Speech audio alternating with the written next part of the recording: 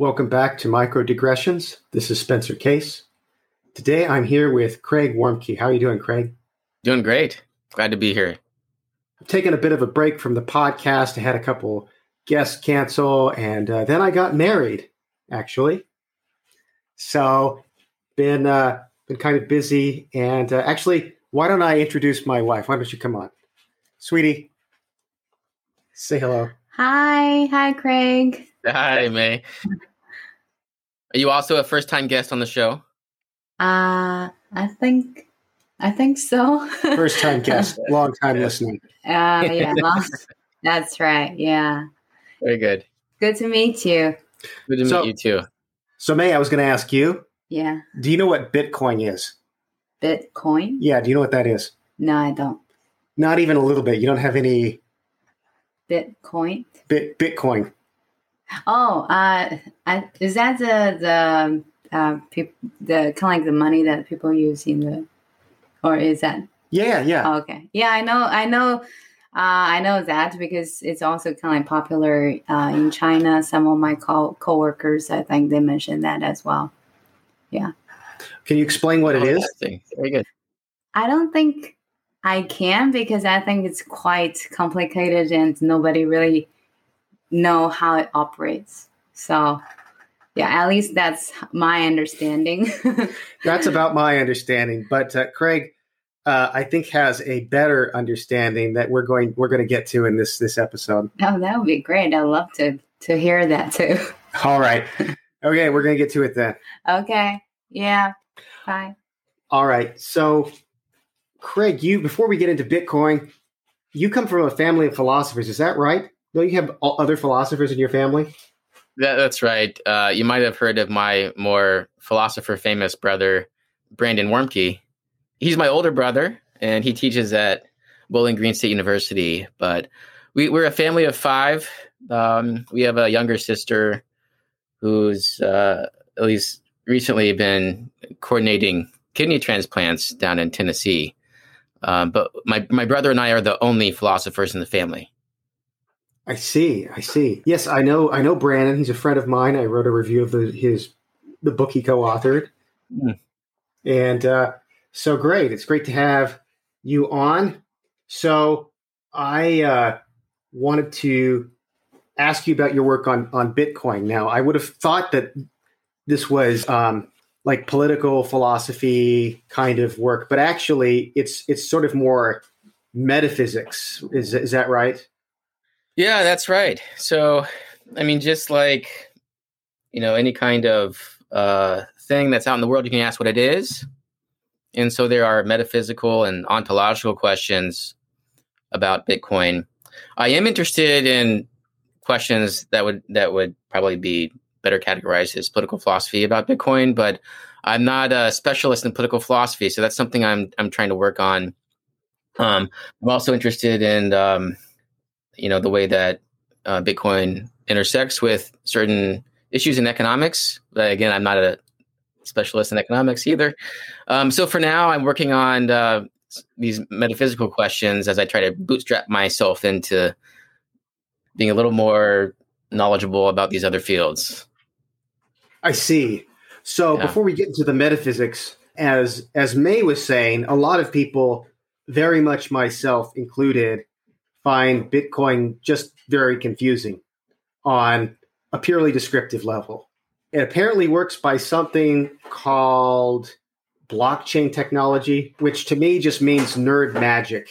It works through nerd magic, So if anybody says, I don't understand how that part of your argument works, my answer is blockchain technology. And they'll just have to assume that I know more than they do. Yeah. So before we actually start to explain it, I think it would be useful to explain why I think it's important so that before we, head into how it works and what it is, people are a bit motivated to want to know the answers to those questions. I am so tired because last night I was up until 2 a.m. because I was listening to the president of El Salvador talk to my friend on Twitter in front of 22,000 other people. And why was I doing that? Well, they had written a bill, for the country to make Bitcoin legal tender. And within a few hours of the bill being written and published, the parliament passed it by a supermajority. And so now Bitcoin is actually, as of today, Bitcoin is legal tender in El Salvador, which means that, according to the bill, Article 7 says that insofar as vendors are technologically capable of accepting Bitcoin, they must accept Bitcoin as a means of payment, even in paying off certain debts that were previously denominated in US dollar. And they have like a national development bank, which will eventually hold up to like $150 million of Bitcoin. They are committed to, this is in like Article 8 and 14, committed to educating their citizens about how it works and developing infrastructure with like Bitcoin payment systems to help everyone pay when they want to. And so here we have our first country that has made Bitcoin legal tender. And so that, I think, should raise some eyebrows. Why would a country do that? I think that will surprise some people. I think of the president of El Salvador as kind of the political version of a CEO of a company called MicroStrategy, who first arrived on the scene in the fall in like August 2020. His name is Michael Saylor, and he has a software analytics company, and he had something like $500 million in cash burning a hole in his pocket. And he was trying to figure out what to do with that cash because he was prescient in this way. The dollars on his balance sheet were melting like ice cubes because of inflation. And what are you supposed to do with all that cash? So he bought $500 million worth of Bitcoin. And then he bought another $1 billion worth of Bitcoin. And now he's taking out billions of dollars worth of loans. This week, he's taken out a $500 million loan to buy Bitcoin. And then he's also taken debt from other companies to issue bonds so that he could buy like another $1 billion worth of Bitcoin.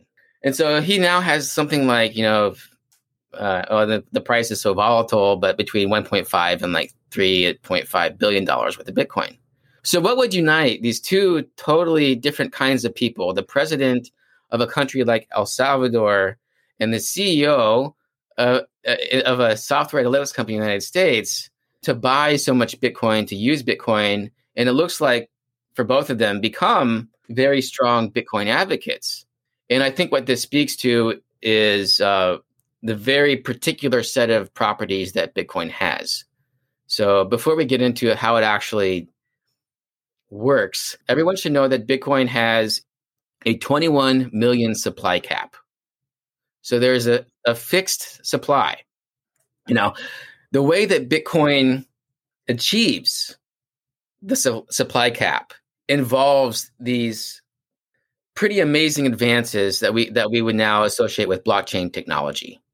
But what the blockchain is doing, first of all, is securing this 21 million supply cap, and it's on a issuance schedule. So every 10 minutes, there's a new block of transactions from all around the world. I think of these as like chapters in a book. What the Bitcoin network is doing, which consists of all these computers all around the world, they are validating transactions all the time. As transactions are validated, they send them across the network and miners pick up on them. Those miners are competitive publishers. They're competing to publish the next block of transactions, the next chapter of transactions in this book, which is really just a ledger of transactions. So as transactions get validated, miners compete to publish them. If a miner succeeds in publishing a block of transactions, then all these computers on the network will say, okay, that is a good block. Now I will append that as the latest chapter of my Bitcoin book, the ledger, and then the competition starts anew. And this happens every 10 minutes. Now, this achieves the supply cap because new Bitcoin is also issued every 10 minutes. And this is called the Bitcoin supply schedule. So the miner who wins the publishing competition gets to insert in the very chapter that he's trying to publish a little sentence that says, I reward myself so many Bitcoin. And so if the miner succeeds in publishing that chapter, that miner has won that Bitcoin as long as all the other computers on the network agree. And so this supply schedule is started in 2009, which was when Satoshi Nakamoto, the pseudonymous creator of Bitcoin, started the network by himself. And that schedule goes in this way. Every 10 minutes, a certain amount of Bitcoin is rewarded. But every 4 years, the amount of Bitcoin that's rewarded every 10 minutes splits in half. So in 2009, the amount of Bitcoin you could win as a miner every 10 minutes, just by running your computer, in your office, was 50 Bitcoin. 4 years later, in 2013-ish, down to 25, and then down to 12 and a half. And then it'll go this way, cutting down every 4 years, until the year 2140, where the amount of Bitcoin that will be mined will reach its cap just under 21 million, and then there will be no more Bitcoin ever mined. And so that's the supply cap, and that's what's motivating someone like Michael Saylor. Well, what's motivating the president of El Salvador? One reason that's motivating the president of El Salvador is the very same reason that's motivating Michael Saylor, which is that you notice that in the issuance of Bitcoin, there's no central bank. There's no Federal Reserve. There's no monetary or fiscal policy that is issuing money and assigning where it should go. So in that sense, its monetary policy is incorruptible. It's incorruptible because it's automated. Big reason why someone like the president of El Salvador would want to have Bitcoin as legal tender. 70% of its citizens are unbanked. All you need is the internet to download a free open source software app. And then you can transact on the Bitcoin network. You don't have to submit an application. Your participation doesn't require any registration with any central parties. It's cheap to transact, very cheap, basically free. So there are no intermediaries to take a cut off your transactions like we have here with credit card companies. There are no banks that can deny you access with Bitcoin. It's just free to use. It's the most inclusive financial network that humanity has ever had. And so it's these two properties that have come together in Bitcoin. Number one, its scarcity and automated and predictable supply schedule. And then two, its financial inclusiveness and its lack of intermediaries. Totally. And this is what brings together people who have lots of money, like Michael Saylor, and people who have no access to banks, like the people in El Salvador. What's metaphysically interesting about Bitcoin? Like, wouldn't we say whatever we'd say about the dollar? Like presumably, I think what we want to say about the dollar is that dollars are real, they exist, but they're socially constructed and contingent on human attitudes, but they're real things of that kind. So is there anything about Bitcoin that makes it fundamentally different than like the dollar? Yes and no. So insofar as metaphysics goes, I mean, I can tell you about my own line of philosophical discovery about Bitcoin, the relationship between Bitcoin and the dollar. So, Bitcoin is what hooked me in a few years ago. And so I was most interested in what it was and how it worked. And the reason I was interested is because I came to the table with this fairly intuitive but false view of what Bitcoin probably was. I thought that each Bitcoin was something like a string of symbols, a string of characters. And so that when you transact in Bitcoin, it's like handing over cash with serial numbers. So every little dollar bill you have, it's been stamped with a plate, and that plate says like where the bill was stamped, the plate that it was stamped with, the location on that plate, and so on. And so you have these unique identifiers. And I thought that each Bitcoin had a unique identifier like this.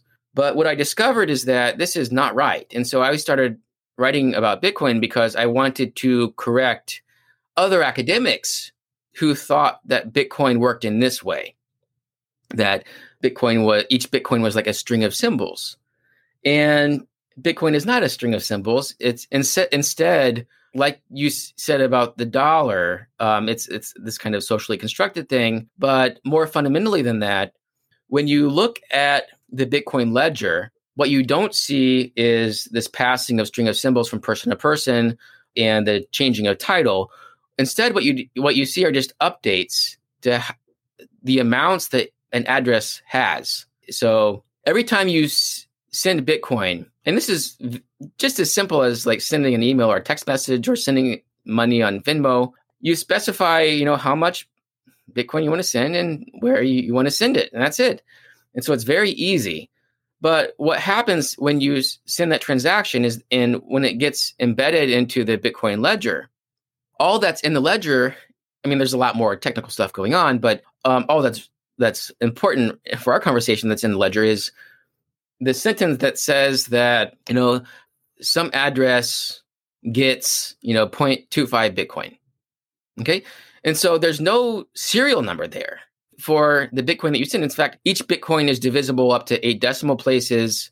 So each Bitcoin has 100 million units called Satoshis. And so if you were going to transact with the kind of digital cash that had serial numbers for units like this, it would be unworkable. It would be really computationally expensive and prohibitive. And so all that happens instead is that you say send 0.25 to this address, and then that's embedded in the ledger. And so we have these kind of primitive quantities that don't have atoms that are individuated and traceable in the ledger.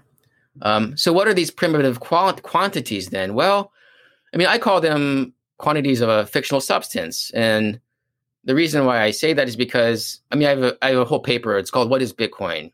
That explains what Bitcoin is and how it works in a philosophically rigorous way, but hopefully pretty accessible. And I take a modeling strategy there, but here I'll do something different. I'll do a process of elimination. And so if no Bitcoin is a chunk of code, and the Bitcoin ledger is not representing movements of a substance out in the world, like bars of gold, then what could these primitive quantities of Bitcoin be? Well, it has to be some sort of abstract substance. And I hesitate to call it just purely abstract and then leave it there, because this is not like we're talking about the unchanging realm of numbers in Plato's heaven.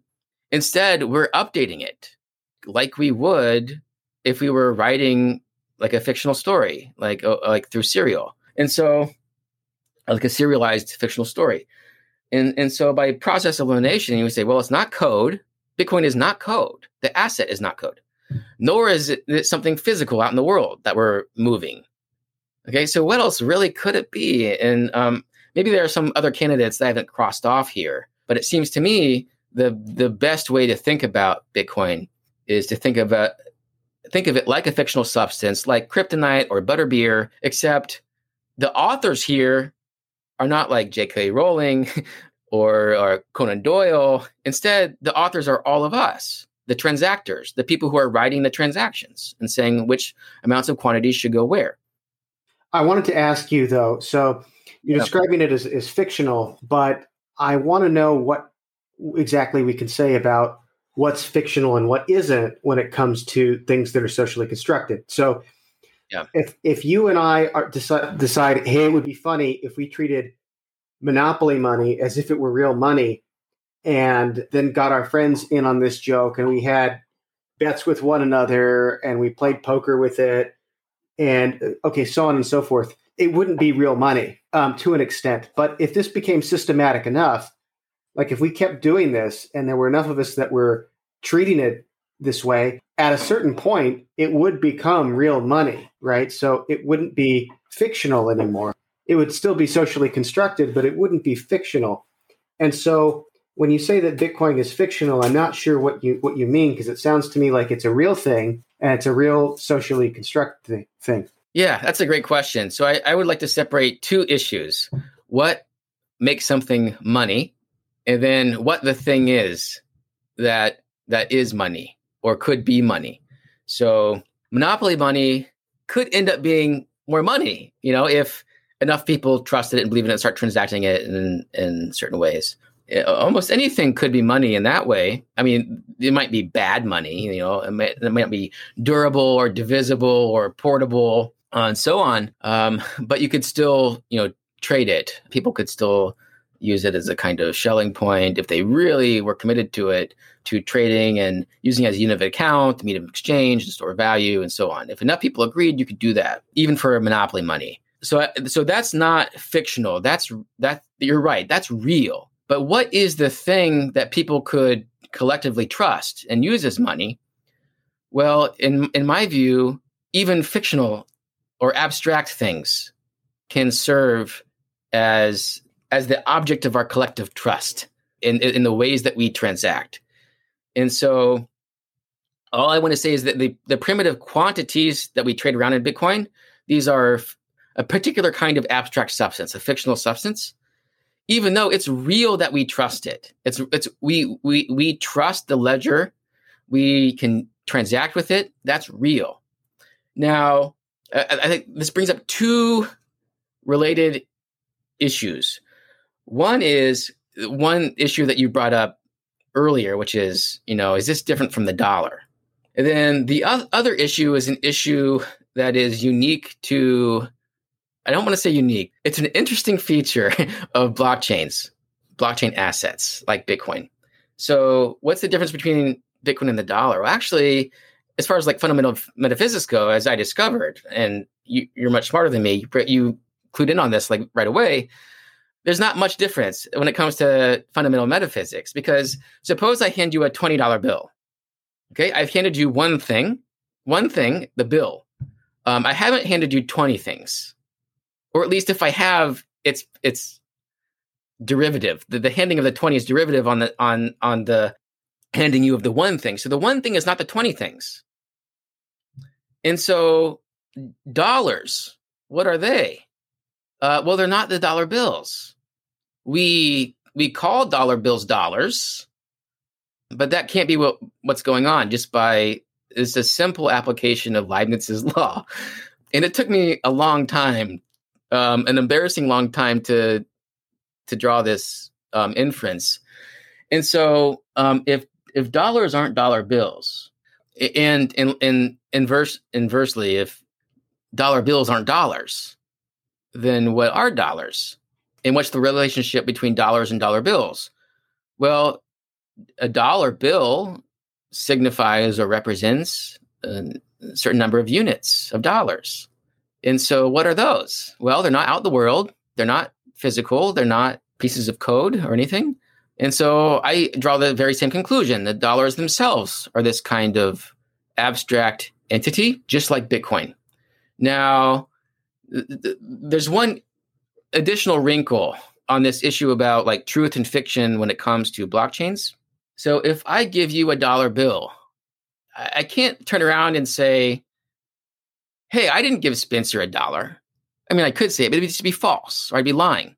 But there's an interesting issue with blockchain here, where if the ledger says that I've given you Bitcoin, that makes it true. So the grounds for the truth about where Bitcoin is are inherent in the blockchain itself, in that ledger. Whereas if I give you a dollar bill and write down on our ledger that I haven't, like that ledger is false, but the Bitcoin ledger cannot be false. So how can the Bitcoin ledger not be false? Well, that's because it's precisely because the Bitcoin, the asset, is native to the ledger, that what it is for Bitcoin to sit at a certain address is for Bitcoin to sit at that address in the blockchain. And so these issues get complicated. So to summarize this, Bitcoin is a fictional substance or abstract substance. So is the US dollar. That doesn't mean it's being money isn't a real thing. It's a real thing for both kinds of money. But there's an interesting difference between blockchain technology and maybe other forms of monetary instruments and ledgers, in that the grounds for the truth of where the money sits is it rests inside the ledger itself for Bitcoin. That's interesting. Now, I wanted to still, there's this one thing that like my mind is catching on. I just can't get past, which is the thought that how can something be fictional and also be real money? It sounds like it would have to be real and not real at the same time, unless there's some distinction about the sense in which it's real and the sense in which it's fictional. There are two notions of being real going on here. Yeah. So I'm hoping you can help me see, like, what is the sense in which it's real? So, because it's not just our confidence in Bitcoin that's real. It is real money, right? Our confidence is real, and that's what makes it real money. But it is real money. And yet it's a fictional substance. I guess I wouldn't want to call it a fictional substance. Yeah. I guess that, I mean, maybe you got other things you can say to bring me on board here, but that's like my one hang up I'm having. Yeah. Yeah. Well, for right now, so in my paper, What is Bitcoin? I use this model where I explain what Bitcoin is and how it works by presenting a simplified model where a bunch of people are co-authoring this very simplified story about passing bread from baskets to baskets. And so it has basically all the essential features of the Bitcoin network and how Bitcoin works. And so the argument there is, it goes like this. The bread that we're writing about, passing from basket to basket, that's a fictional substance. There's no issue there. So if Bitcoin and the Bitcoin network works in much the same way as bread in this massively co-authored story, then all the reasons that we had for thinking that bread was a fiction would also be reasons for thinking that Bitcoin is a fictional substance. Your issue about it being real money, I'd want to say, well, again, there's these two separate issues, which is what's the thing that is money, and then what makes it money or makes it real money. And there is something beyond just our collective trust that makes that, or that allows for a fictional substance to serve as money. Now, before we had state-issued fiat currencies, so these are the kinds of currencies that we have now, like in the United States and basically every other country in the world. They're not backed. What that means is I can't take a $10 bill to the Federal Reserve or one of the 12 branches of the Federal Reserve and say, give me gold. The dollar bill is not pegged. There's not like an exchange rate that's kept by the central bank. And the dollar is not redeemable for that certain amount of gold at that rate. So it's not paid. It's not redeemable. We just treat it as money, meaning that we exchange it. We use it as a unit of account. We can store value in this way. And Bitcoin is a little different, but very similar. So dollars are also these kinds of abstract entities, just like Bitcoin is. And it's not backed. We can't take our Bitcoin to the Bitcoin bank and redeem it for, physical Bitcoin.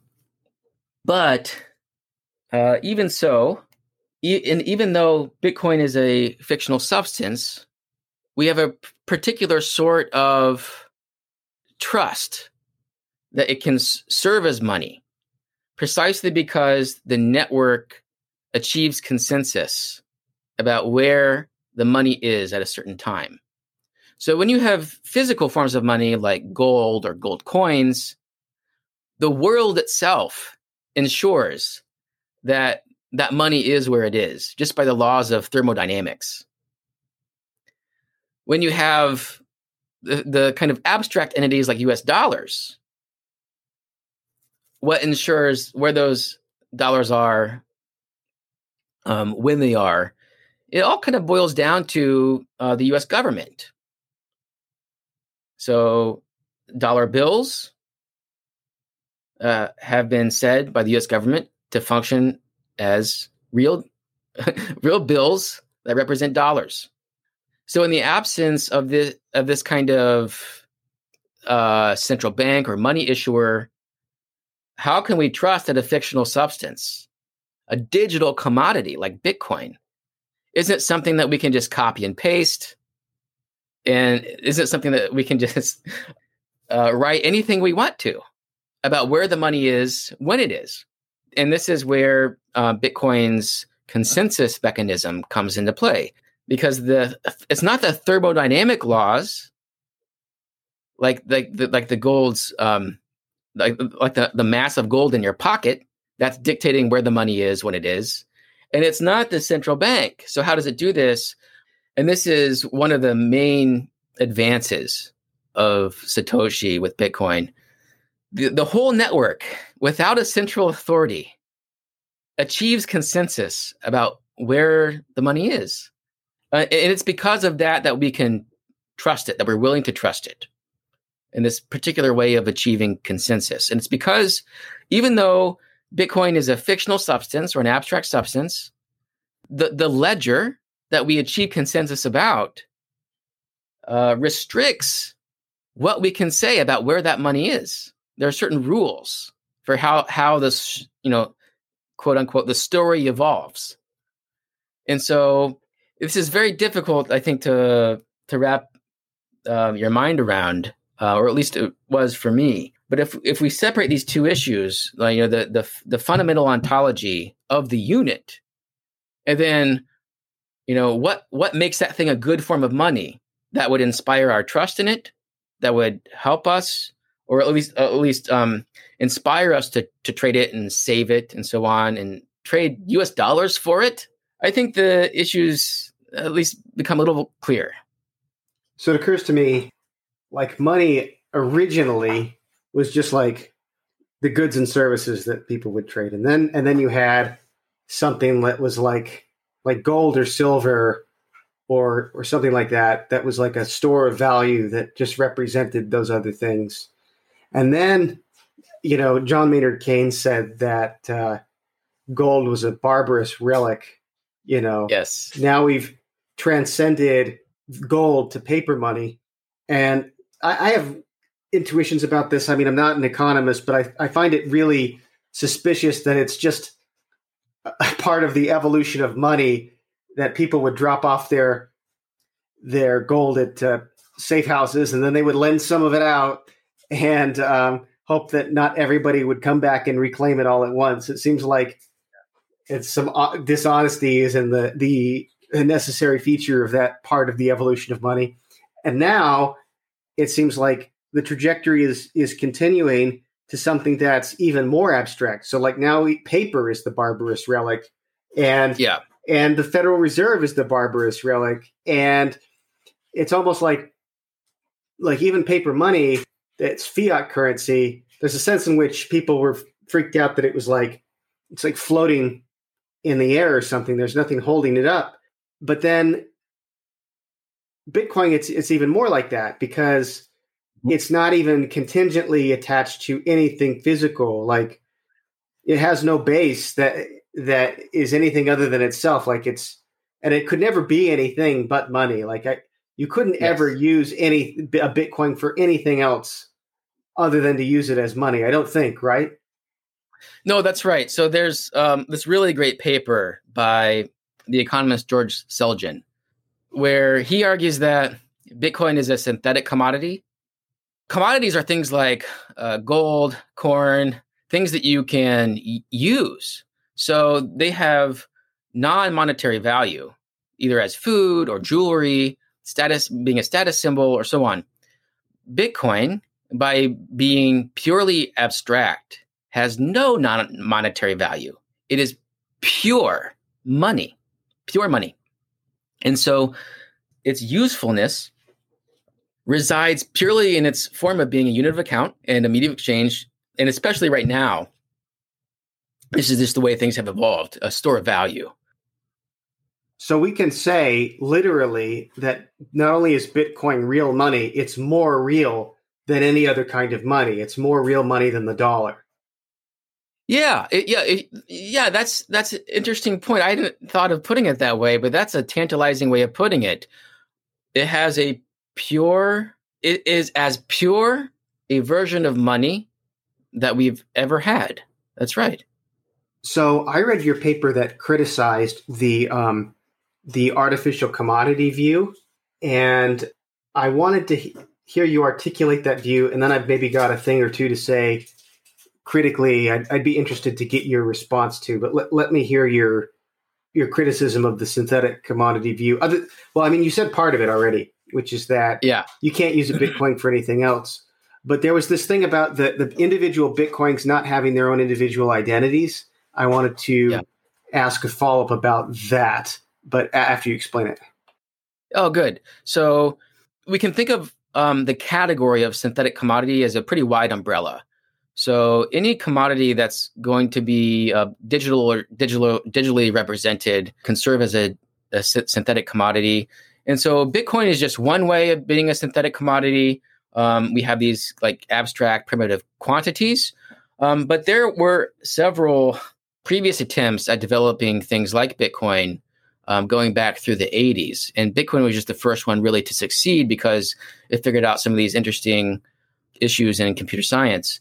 So and some of these earlier attempts at Bitcoin, a couple of them were actually, somewhat workable, but they either used like a central authority to issue money, or for several of them, each unit had like a traceable identifier. So we had digital or synthetic commodities here, but ones, unlike Bitcoin, that had like little traceable units. And often these little units were called coins or tokens or notes. Now, Satoshi Nakamoto published online on Halloween 2008 the famous Bitcoin white paper. So if you haven't read it, you should give it a glance. It might be a little difficult to understand, but I think if you work through it, eventually it'll blow your mind. And so in the white paper, which Jack Dorsey, the CEO of Twitter and Square, he's like a dual CEO, he calls it poetry, the white paper, and I very much think of it that way. It's a piece of art. It's so beautiful and concise, and just a real contribution. I think Satoshi deserves like the Nobel Prize in economics and the Turing Award in computer science. I think whoever Satoshi is just a beautiful mind. But in this first page of the white paper, no, it's a few pages in, Satoshi says, we define an electronic coin as a chain of digital signatures. And so if you're thinking that Satoshi is using coin, the word coin there, the way that his predecessors would have used that word, then it looks like what Satoshi is doing is defining a Bitcoin as a chain of digital signatures. And what's that? Well, think of a check. I can sign a check over to you, and then this doesn't really happen as much anymore, but then you could take that check and sign it and pass it along to someone else. So then on the check, you have this like chain of title, so that the most recent name on the check is actually the owner. And then you can see the transaction history on the check by the signatures that have been like building from the very first transaction. And digital signatures work in much the same way. You can sign a digital document. I mean, I think a lot of us who work in universities have had to digitally sign PDFs for certain things to apply for funding or whatever. And that's using pretty much the same technology. So if you think that every Bitcoin is a chain of digital signatures, then you'll think that, there's some like digital kernel here, and then you can digitally sign it and pass it along to someone, and then they digitally sign it and pass it on to someone. So that these digital signatures build like digital amber. It's a lot like, if people are familiar with logic, it's like putting an input into a function and then putting that into a function. And so you get these embeddings, and you can see like, where it all came from at the beginning. And so because Satoshi uses this language that he's going to define electronic coin as a chain of digital signatures, academics in several different disciplines have repeated this definition and then identified each Bitcoin with a chain of digital signatures. And that's just not how Bitcoin works. The issues here get pretty technical. But what happens in the Bitcoin ledger is that every transaction has inputs and outputs. And so inputs are the Bitcoin that you claim to send. And then the outputs are just specifications of how much Bitcoin goes where. And so with an input, you unlock a certain amount of Bitcoin. And then in an output, you lock it away for someone else to claim it. Someone who has a kind of password that will provide the digital signature that will unlock it. Okay. Now, these inputs and outputs in a transaction together, they function as kind of a digital document. And so you might think, well, especially the outputs, you might think of them as like checks. And so you might think, well, maybe Satoshi means to identify these digital checks with the coins. And then so what an electronic coin is in the white paper is an unspent transaction output, this kind of digital check. And that doesn't really quite work either for some technical issues that I addressed in the paper. So to make a very long story short here, what's going on? Well, I think it's not true that every Bitcoin is a chain of digital signatures because of what I said earlier. The Bitcoin ledger only represents these primitive quantities. And so Bitcoin just doesn't work this way in like signing over particular units and sending over those. It works in this input-output way where you specify the quantity that you want to send. And even these outputs aren't going to be chains of digital signatures because they have only one instance in the ledger. Okay, so every transaction output just sits where it is on the ledger, and then blocks get built on top of it. It only has one location in the ledger, and so it itself is not a chain of digital signatures.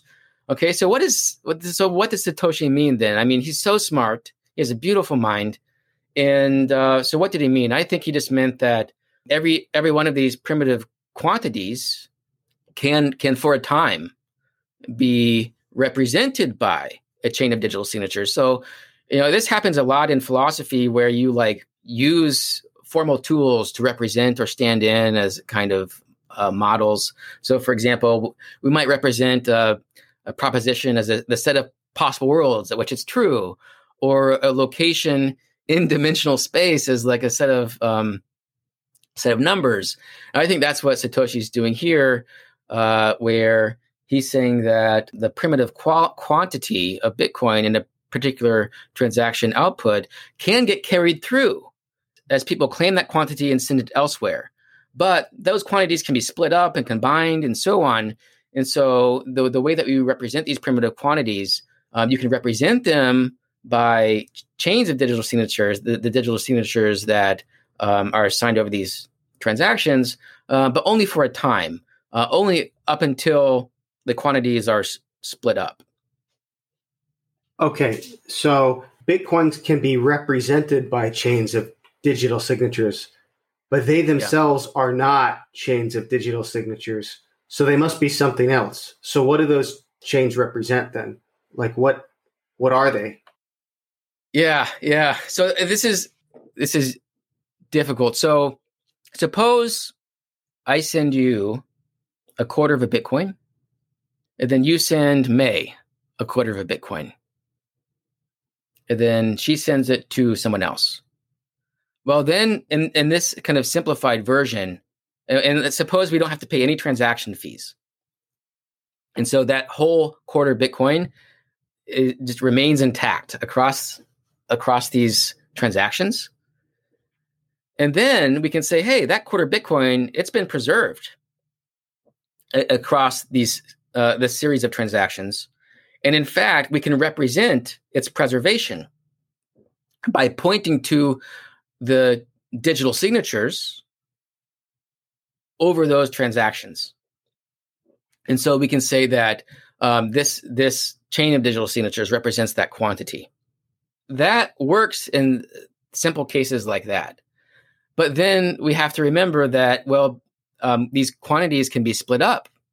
these present really interesting issues, especially for philosophers who have some background in probability. So suppose, Spencer, that you and I, and that you can do this in Bitcoin, you and I coordinate and we each send a quarter Bitcoin to an address. And then the person who has the private key to that address sends it to another address. So we'll just kind of elide over certain complications. The person who has that half Bitcoin at the end has a whole half Bitcoin. And that person can't point to any Satoshi, any of the smallest units and say which of the addresses they previously came from.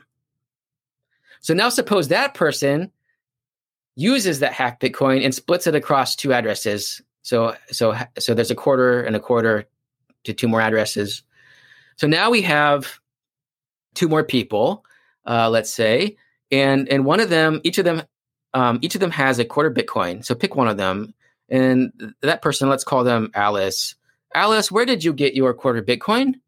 Well, she'll say from this previous person that had the half Bitcoin.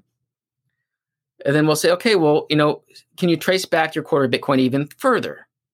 And then she'll say no, because the ledger doesn't encode this further information. So I have a couple of thoughts that I had better get out, or else I'm going to forget them. Okay. So one of them is this. So do you know the view occasionalism? Yes. Yeah. So you're probably familiar with like the Malebranche version of it in philosophy, right? That's right. So I'm more familiar with on the Islamic side of things. Oh. And so what they had in mind was a sort of, I think of it as like a stop action universe. So there's no true continuity. There's no true motion. You've got like tiny, tiny, tiny units of time and matter. And it's like at each moment, God destroys everything and he just recreates new particles and new minds and stuff in roughly the same place, but somewhat differently so that things can be in motion at a higher order, I guess. But at bottom, you've got no continuity of things between one frame and another frame, right? So things are just being recreated. And so you can talk about things enduring at a higher order in that you can see sort of patterns of similarity across the different frames as time progresses. So I'm kind of wondering if it's like that, like with each transaction, the universe is recreated anew. The Bitcoin universe is created anew by this system, but without anything enduring, any individual within it enduring. Is that the thought? Yeah, that's really interesting. So I think this could have been the way that we talked about Bitcoin. So, and in fact, people do use language like this when it revolves around these unspent transaction outputs. So if you've been around, or if you eventually get around Bitcoiners enough, these transaction outputs, the ones that haven't been spent yet, they're called UTXOs, and that's just short for unspent transaction output. And once you spend them, then they evolve from being unspent to spent. And so you've destroyed the UTXO. You've destroyed it. The transaction output is still in the blockchain, but people talk this way. The UTXO is destroyed, and then you make a set of new UTXOs. But those are the unspent transaction outputs. And what you're destroying is the unspentness. Now, that's one issue. So I mentioned that just because I don't want people to think that Bitcoiners or people who transact in Bitcoin are thinking that the Bitcoin is destroyed because they talk about the destruction of UTXOs. And now let me get to this more interesting issue, the one that you raise. Could this be what's going on underneath the hood instead of these primitive quantities being preserved from transaction to transaction, so that overall the Bitcoin ledger is representing a substance which is just growing in quantity over time, up to 21 million Bitcoin? What if every 10 minutes, all Bitcoin is destroyed and we get a new set of Bitcoin. Kind of like, I suppose, what's going on when you watch a movie. It's not that there are, these substances moving in tandem with the colors that you see on the movie screen. You just get new stuff on the screen every frame. And I think that could have been how Bitcoin works. My take on this is that this is one of the socially constructed aspects of Bitcoin. That's just not how people who use Bitcoin talk. That Bitcoin is preserved through transactions. This is how Bitcoiners talk. They could have talked in this Islamic occasionalism way, where Bitcoin is destroyed and then recreated. But and these things are subject to change. So my particular view is that probably we've hit a point of no return. There are enough Bitcoin people who talk this way that we probably won't see like the underlying metaphysics of Bitcoin change too much. But it is still relatively pretty early. And so if the Spencer Case way of talking about Bitcoin catches on, then eventually, I would be wrong and you would be right. Well, hold on here. Can't we be wrong about the things we say about fictions, right? Like some literary analysis is bad analysis, right? Yeah. There are facts about fictions, I guess. And you have your account that is apparently in tension with Nakamoto's view and the received view about them being digital coins that are chains of transmitted signatures, electronically transmitted signatures. So you seem to agree that they can have, even though it's socially constructed, there can be features of the things we socially construct whose natures are hidden from us and that can be actually uncovered. And so it could be that my way of describing it is just the right way, and others just haven't seen it yet. It might be that this isn't the sort of thing that becomes true by agreement, although other aspects of money do. Yeah, good. Great question. So the view that I defend is that every transaction output represents a kind of primitive quantity of Bitcoin, and that this primitive quantity is a fictional substance. It really doesn't say much about the identity of the substance or the quantities over time. So that would be another issue. But in our conversation, I've plopped down for a particular view about that too, which is that these quantities are in certain cases preserved.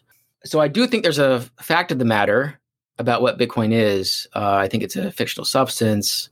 There's another issue about the preservation of amounts of this substance. And I think that's something that there's also a fact of the matter, but it rests partly on the beliefs of the people who are talking about and using Bitcoin.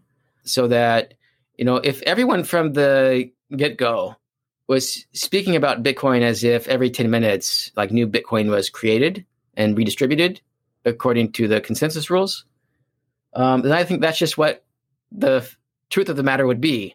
Whereas if people talk like they often talk now, like as if these quantities are preserved, then that would be what's true about Bitcoin. So one thing that I really wanted to ask you, and I read your paper, and it was an interesting paper, you seem to be taking a stronger metaphysical view, not just saying that there's no way to know what Bitcoin you end up with in some of these transactions where someone has 2 Bitcoins and they send you one. Well, which one was it? It's not just, You want to say something more than there's just no way to know. You want to say there's no fact of the matter? Yeah, that's right. There's no fact of the matter. So at least that's what I want to say. And so there are these things in Bitcoin, in the Bitcoin world called coin joins. And that's just a fancy word for how inputs can funnel together Bitcoin from different previous transactions into a single output and then out again. so that the transaction histories of all the Bitcoin and the inputs get smeared across all each other. So this is like it increases the fungibility of these little pieces of Bitcoin because then they all share the same transaction history, all these quantities. But it's also privacy enhancing too, because by smearing these transaction histories, you have a harder time telling like which Bitcoins came from where and how they're being spent and so on. And so in such a coin join, and because there are no identifiers for these smallest units, every primitive quantity that comes out the other end, there's just no fact of the matter about where any of these quantities has been, outside of it's been in either this one or it came from either this or this or this or this. And the whole quantity across all the outputs, it came from these outputs at the beginning. So I want to say that because there are no traceable identifiers for the smallest units, and because these histories get smeared, there's nothing in the ledger that allows you to differentiate these smallest units. And because the ledger doesn't differentiate any of the smallest units, there's just no fact of the matter about there being these smallest units and about whether they came from, this transaction output from 5 transactions ago or that one. Okay. So suppose I send you 1 Bitcoin and I've got more than 1 Bitcoin. So if what you're saying is right, then God himself could not even say this was the Bitcoin. I know which Bitcoin of Spencer's that he gave you. God himself couldn't do that. That's right. In these kinds of cases, that's right. Okay. So I want to push back on you on a couple of points here. So one of them is this, like, it seems like there are plausible cases that philosophers have put forward where you have these situations where there must be a fact of the matter about something's identity, even though it's inconceivable that we could point to anything that would distinguish between the two different things. So I have in mind here, Bernard Williams came up with this split brain personal identity case that you might be familiar with. Mm-hmm. So imagine that it were possible to divide somebody's brain, along the corpus callosum down the middle, and then remove the 2 hemispheres and put them into 2 different bodies, and that they could both be alive.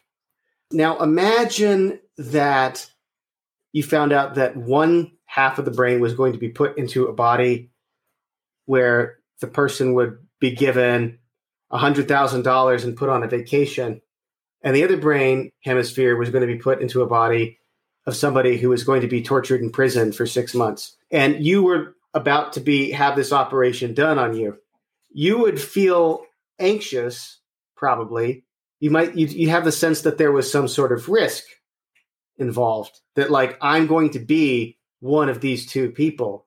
And we know you're going to be one of the 2. We know you're not going to be destroyed because it's possible to be alive with just 1 brain hemisphere. So it's weird that you would be dead if there were 2 living brain hemispheres that were causally connected to you. Okay. So this is the setup, and you're supposed to have the intuition that there's some sort of risk involved. Like, I hope I'm the one that's on vacation and not the one that's in prison getting tortured. But what in principle could determine which one you are? Because even if you interviewed them, each of them would have a memory of having been you, right? Yeah. But your conscious couldn't be in both of them simultaneously. So this is a kind of case that is meant to show that you can have questions that epistemically cannot be resolved, which thing is which thing, and yet intuitively there's a definite answer to it. So presumably in this example, God would be able to say for sure which one was Spencer after the operation. And so why couldn't Bitcoin be like that? Like, there is, in fact, a metaphysical truth of the matter. And God could say it was this Bitcoin, but there was just no way for you mortals to figure that out. Yeah, good. Yeah, very good. So I mentioned earlier that Bitcoin is special in that its being at a certain address truths about its being at a certain address or a certain range of addresses are determined purely by what the ledger itself says. So the grounds for truths about Bitcoin reside in the ledger itself. Inside the fictional universe, if there's not a detail specified by the ledger itself, then there's no fact of the matter. That would be my view.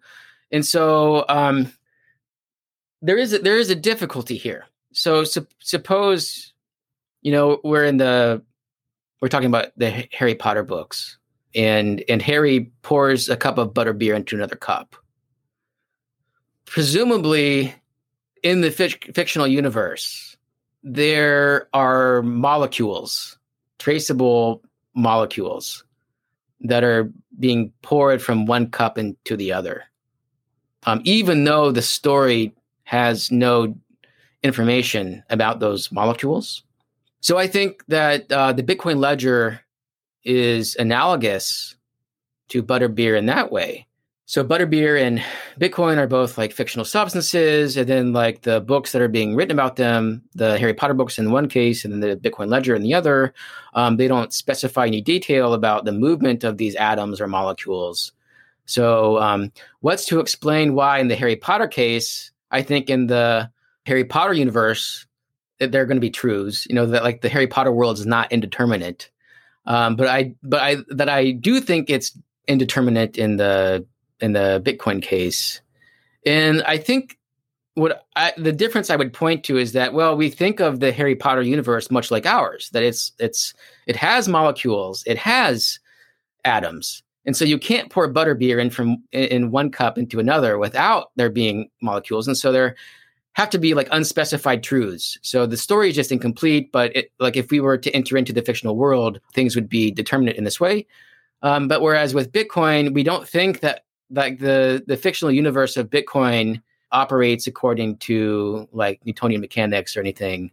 And so there's no reason to think that, the absence of detail about the locations and histories of the smallest units means that they're there. We just can't know them. That's what I would say. But these are very difficult things. And I would be really happy for someone, to present a different view. So here's a challenge. Yeah. I'm not sure that I buy this, but it's pretty compelling. David Barnett, when he was still working as a professor, who had put forward this view, he had his dissertation was an argument against indeterminacy, any kind of indeterminacy. And there's a really straightforward argument that proves that there can be no indeterminacy, or you get a contradiction. It's very, very simple and hard to resist. And most philosophers a lot of philosophers say, oh, you need to like introduce three-value logic or do something like that. But Barnett was like, no, and it insisted on this simple argument. This couldn't be wrong. So the simple argument is I'm so excited to hear this. Yeah. So suppose that it's indeterminate whether Judd is bald. Okay. Yeah. Okay. So if it's indeterminate that Judd is bald, then Judd is bald is true is going to be a false statement. It's not true that he's bald. Because it's indeterminate. I think you see where I'm going with this. Judd is not bald is true. It's going to be a false statement, right? And you just do the logic here, and you see, well, wait a minute, like it's not true that he's bald. It's not true that he's not bald. Contradiction. So there can be no indeterminacy. Yeah. So what's my response to this argument? Yeah. Yeah. My response is that even though, suppose we reject the three-value logic, so we only admit truths and falses. Well, that matters. In this case is only convincing to the extent that the predicates bald and not bald are like exhaustive. So if you're bald, then you're not bald, and if you're bald, then you're not bald, and if you're not bald, then you're not bald. And so I would respond and say that the bald predicate, the meaning of the bald predicate, is it makes it so that the argument fails.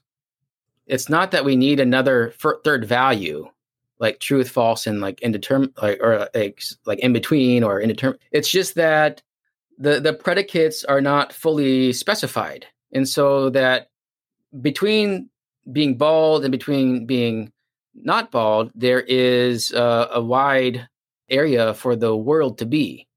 And so how does this relate to Bitcoin? So you could say, if you're someone like Barnett, it's not the case that the Bitcoin came from this output. It's also not the case that it didn't come from that output. Therefore, so the Bitcoin either had to come from the particular output or not. Otherwise, we have contradiction. And I want to say, well, no, the transaction histories in Bitcoin work a lot like baldness, in that having a particular transaction history or not having that transaction history together don't exhaust all the possible cases, just as being bald or not bald. I mean, I guess it also depends on what you mean by not bald. I suppose you could specify a meaning for not bald so that you just don't meet the sufficient conditions for being bald, and then I guess there would be a truth of the matter. But I was thinking that there's this like in between area where you don't meet the sufficient conditions for being bald, but you also don't meet the sufficient conditions for being not bald. And I think if you think of having a transaction history and not having a transaction history in the same way, then these predicates, they're not like mutually exclusive and exhaustive in the same way. So like every possible situation for there to be, like you either fit into one or the other. Yeah, it sounds to me like you've either got to say the first premise is meaningless, like that there's nothing to be bald because like it's not a sufficiently specified predicate, which then like that's going to infect all of our language, or else you've got to bite the bullet and say we got to reject bivalence. There's got to be true, false, and indeterminate. We've got to have three values here. And then Barnett's going to say, really, you're going to give up on bivalence and classical logic to preserve indeterminacy? Why are you so wedded to indeterminacy? Are you going to give up bivalence to preserve any of your other views? Yeah. No, the first horn there, that most of our language works this way. What's wrong with that? I mean, for the most part, I mean, I think there are some predicates with like very precise meanings, and that predicate and the negation of its predicate, like the negative version of that predicate, like together they exhaust all the possibilities. You're either one or the other. But I don't know that most of our predicates work that way. Okay, so if most of our predicates don't work that way, you can't say. I mean, I don't really think it matters how you define bald, really. I think it just matters that you think that, for any proposition, it's either got to be true or false. Like no matter where, if by bald you mean outside of the gray area, or you mean it more expansively, it seems like either way you define it, you either got to say it's true that someone is bald or it's false. Anyway, you see the. Yeah. Okay. Well, yeah. So let's do it with that. And then I'd say, yeah, if you do treat like not bald as being whatever is not meeting this precise definition of baldness, then we can. Then I'm okay with that. I don't think that's our bald predicate in natural language. But by precisifying the predicates in this way, that's a way to save bivalence and also, not attribute indeterminacy to the world. And I would say the same thing then would hold for the Bitcoin ledger. So when you have these like coin join situations where the transaction histories get smeared, it's just not true that some Bitcoin has a particular transaction history. That's false. And the correct thing to say would be, well, what is true is that this particular amount of Bitcoin is tied at this point to other quantities of Bitcoin. They all came from these particular outputs, and none of them have a particular transaction history in between. All right. Well, maybe it helps you somewhat here that you're not talking about, you could say, well, at least I'm not talking about indeterminacy in the world, because there's this further difficulty of how could the total sum of the way things are not settle the way things are? That just seems like counterintuitive on its face. But you could say, well, it's in a fiction. I'm saying that this is a fiction. And so indeterminacy in a fiction seems, I guess, less bad than indeterminacy in the real world. Yeah, that's right. I mean, what's interesting is that there are these issues with indeterminacy in quantum mechanics about the real world also. So if you think that the world is also indeterminate, then the Bitcoin ledger is no worse off than the natural world. And I hope that there are more physicists who start writing about Bitcoin. So the CEO of Unchained Capital, one of the major custodying service companies in the United States, a former PhD student in physics. And I was just talking with him about this last week. He thinks that there's indeterminacy in this way. I mean, and so, yeah, I think that, because the Bitcoin ledger represents this kind of fictional universe, and there's so little information embedded in the ledger, how we read it makes a big difference.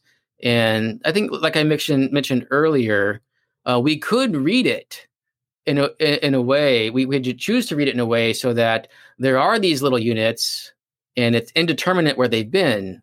Just like, there might be these like point particles in the real world, and it's indeterminate where they've been if certain interpretation of quantum mechanics is true. So, I mean, my view is that, that there aren't these little things with indeterminate histories. There's just the quantities with indeterminate histories. But you could read it a different way, and that might catch on. And if it does, then I think that there would be a kind of truth of the matter about the fictional world that the ledger is representing, because we have a say in how it represents. This just reminds me that Barnett actually said when he was a graduate student, he presented a paper arguing against the Copenhagen interpretation of quantum mechanics. And one of the professors at NYU, I think it was Christopher Peacock, was like, oh, here comes Dave Barnett, the NYU grad student, presenting a two-premise argument against the Copenhagen interpretation of quantum mechanics. And Barnett said, he's like, well, I can add more premises if you want. Yeah, that's a good story. Well, it's been fascinating. I think I ought to let you go at this point, but I think my goal was to explore some of the metaphysical issues of Bitcoin. I think we've done that. Good. Yeah, I really enjoyed the conversation. Thanks for reading my paper and pressing me on these issues. I hope what people get from this is not that I've settled the matter, but that there are a range of open questions that call for more philosophical work, and that would make me very happy. Terrific.